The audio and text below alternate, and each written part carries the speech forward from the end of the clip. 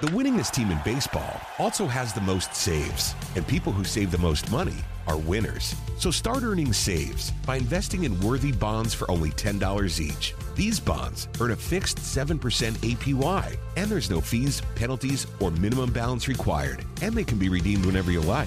You can even round up everyday purchases to buy additional bonds. Go to worthybonds.com/save. That's worthybonds.com/save and save and win. It's time for the Boortz Report, exclusively on Atlanta's only conservative news and talk station, Extra 106.3.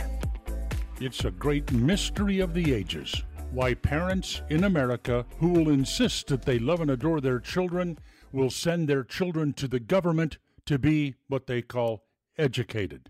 Have two government school stories for you this morning.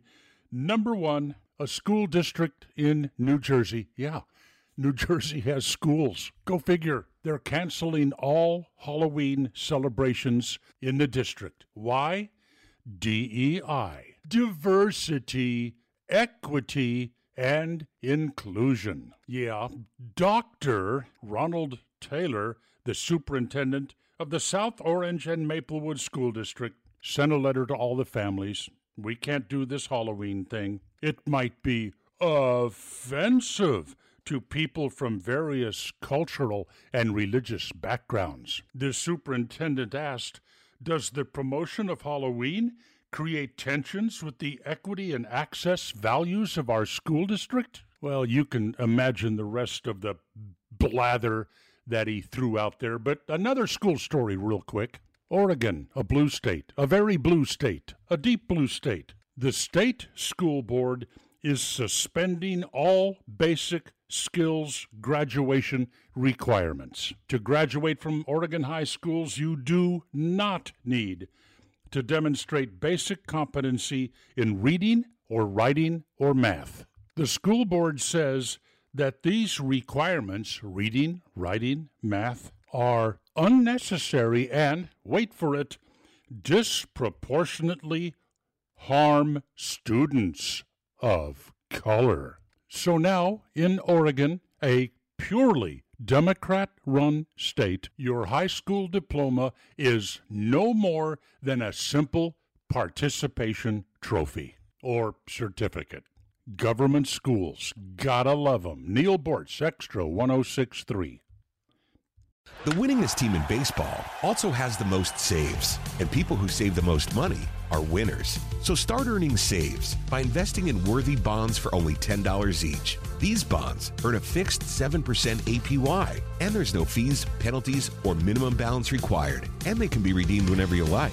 You can even round up everyday purchases to buy additional bonds. Go to worthybonds.com/save. That's worthybonds.com/save and save and win.